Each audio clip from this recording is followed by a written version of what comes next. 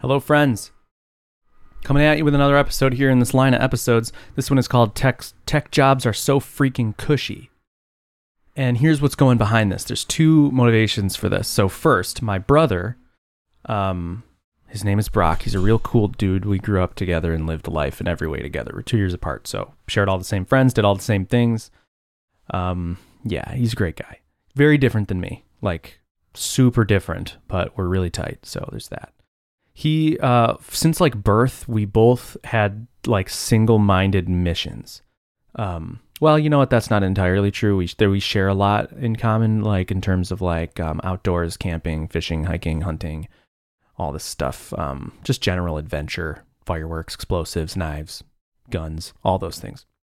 But in music, guitar, whatever, list goes on. There's a lot of shared things. But he has been like, he from like day one was into woodworking. Like this guy, I've probably said this before, but I forget how old we were freaking young. And he got like a bench grinder for Christmas. Like he really wanted a bench grinder. And this kid was like 10. Like no 10-year-old wants a bench grinder, but Brock wanted a bench grinder. And like that was it every year. Like it was like some tool. Like he like really wanted like a miter saw and whatever, just the like tools. He was super into woodworking, building stuff.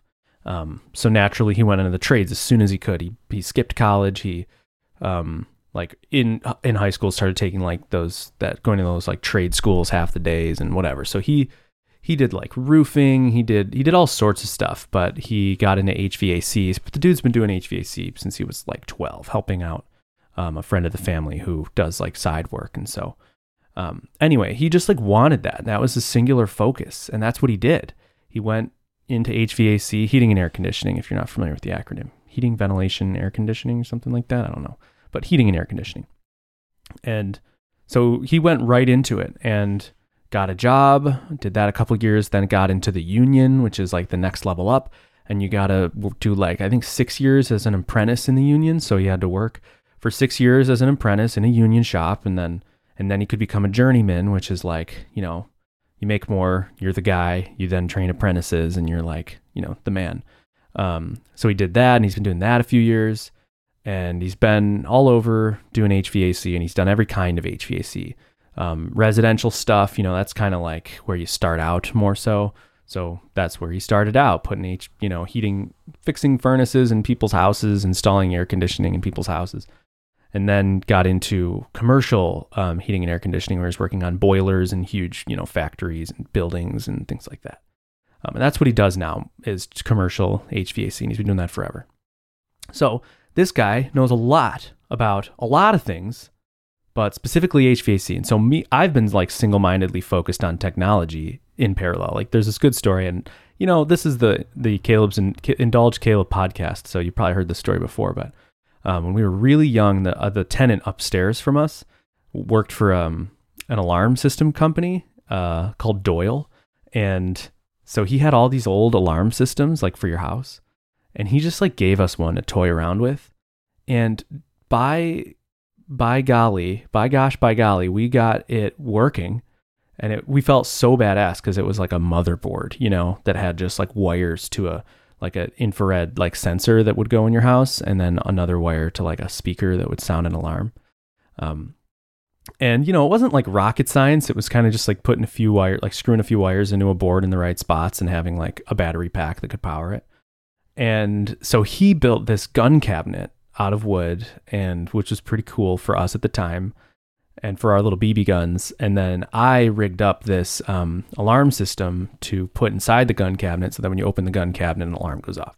And we did that. And so that was like we were really young, and it was like a really cool early project where, you know, I was doing the technology for, and he was doing the like labor trades stuff. So that's what we did. That we took those paths our whole lives. I was super into tech, got into programming when I was like a wee lad, and followed that insatiably for the rest of my career up until now. And he did the exact same thing, but in HVAC. Here's the thing. Here's the reason we're here talking about it, is that he calls me the other day and he's like, okay, Caleb, if I became a programmer, could I make six figures in 10 years?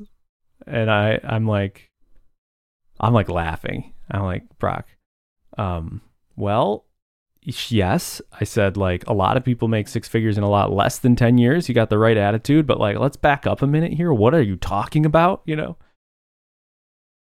So he's been kind of hot on this programming thing. He got a little hot on it a while ago. And this is crazy for me for a million reasons. He's not a tech guy, like, at all. So this is weird to see him like be interested in programming. It's weird. Like, I don't even know if he has it. He doesn't even like have a computer right now. Like, he's not the guy who, like, maybe more so now. If he's listening to this, he's probably like, this freaking guy making me look like a Neanderthal. But yeah, you know, he's not the guy that you're like, you email and expect a response, you know, because he doesn't actually. Now I think he like checks email for his job and stuff. But you know what I'm saying? Like, email is part of my like everyday. So I check my email, but like him, it's not part of his everyday. It's not like part of his world. You know, they use like stone tablets and like cups and strings and stuff to communicate. So you got that. And so we're talking and whatever. There's so much I want to say about this, but here's going to be the first thing I'll say. I'll stick to the title so that we check this box. Well, all right. That was a big, long way of that. I told you there were two things going into me making this episode. And the first thing was my brother. And the second one was a tweet this morning by somebody that's like, so people are always like talking about how burnout is so high in tech, but like tech jobs are the cushiest jobs ever. What's going on? You know? And a lot of people are like, well, you know, it's because you have to work so hard. Employers try to keep you at the office and whatever. But like, if you are in the real world and you have friends who aren't programmers and in tech, so you know like how the real world works, you understand they all work freaking harder than us, right? Come on. Like, this is so true. Like, my brother works 5 times harder than me for his entire life. Dude wakes up at like 5 a.m., goes to work, comes back at like 4 because he's got to drive all over Tarnation to these different jobs. And he's up on like ladders and roofs in like 90 to 100 degree weather right now in Denver, and just sweating his nards off and ruining his knees. His knees hurt like crazy. It's like crazy physically intensive. Like, doing this for one day. If you haven't like labored for one day, like, put a roof on a house and then come back and say that your job is hard. Like, come on. You know what I'm saying? This is crazy. This is stuff that I can't even imagine. Like, I helped doing it. I helped my brother, but I also helped the guy who he helped do HVAC when I was young, just for like side money. And like 2 days of this, and I was like toast, totally beat, and couldn't even imagine that people did this every day. Like, that's crazy, you know?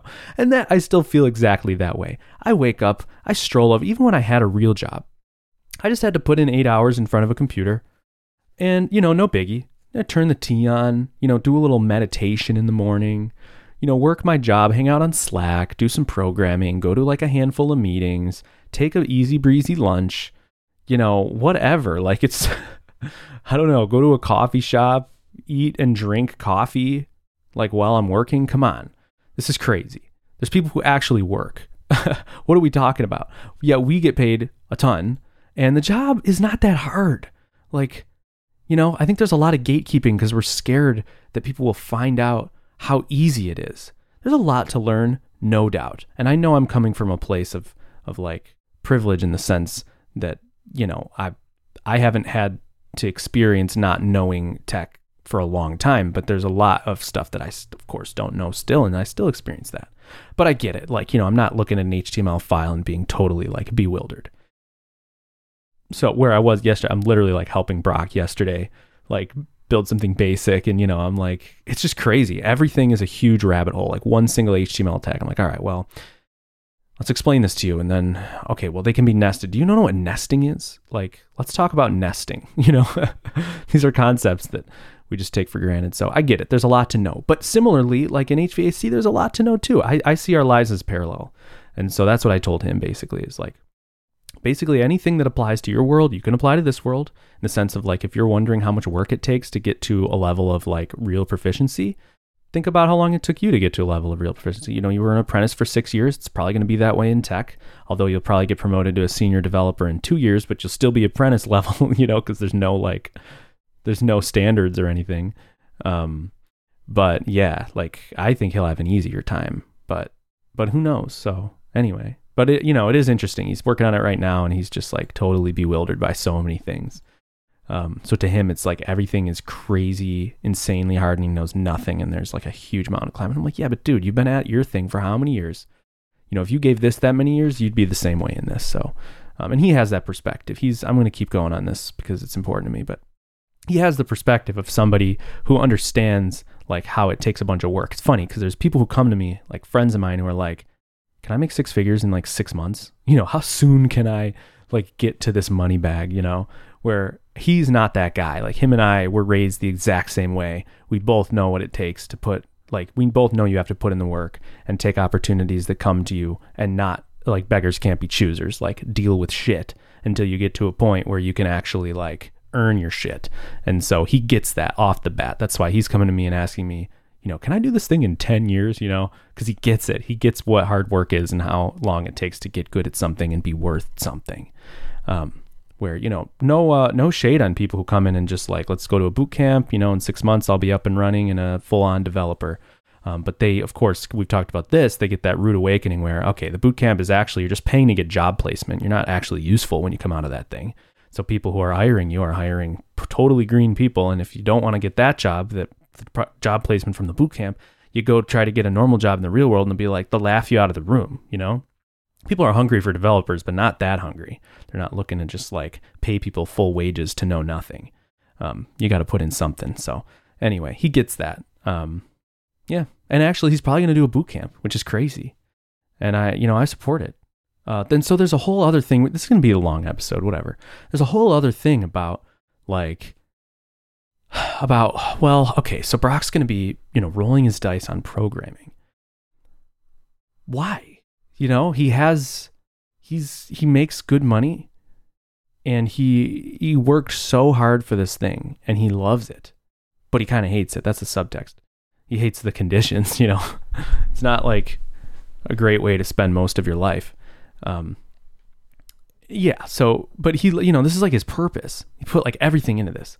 So for him to come to me and be like, okay, I want to become a programmer. It's like, whoa, hold up, man. Like, don't throw away your life's work, you know?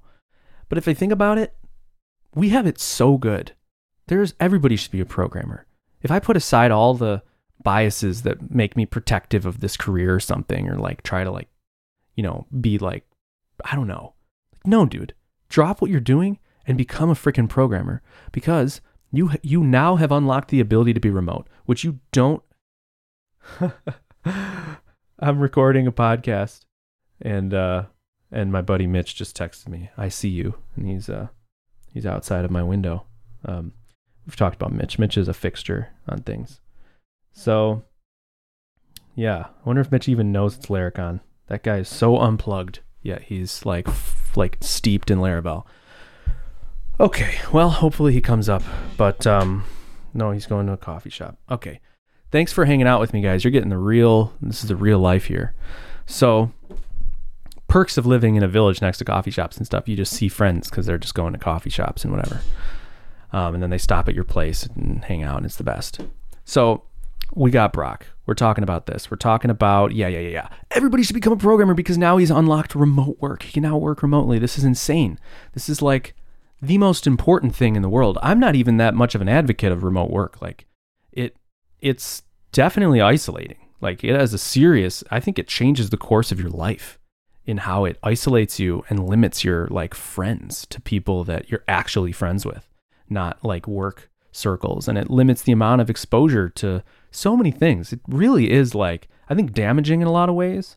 But whatever, the pros still far outweigh the cons for me, which is getting to do whatever you want, like getting to roam wherever you want. That's huge. Being able to be in charge of your location is so huge. Get on that train as soon as you can, because it is a huge, huge life benefit. Not having to pay for a car commute, like that's huge. There's so many things that are so unbelievably huge. So there's that, whatever. That alone is worth it.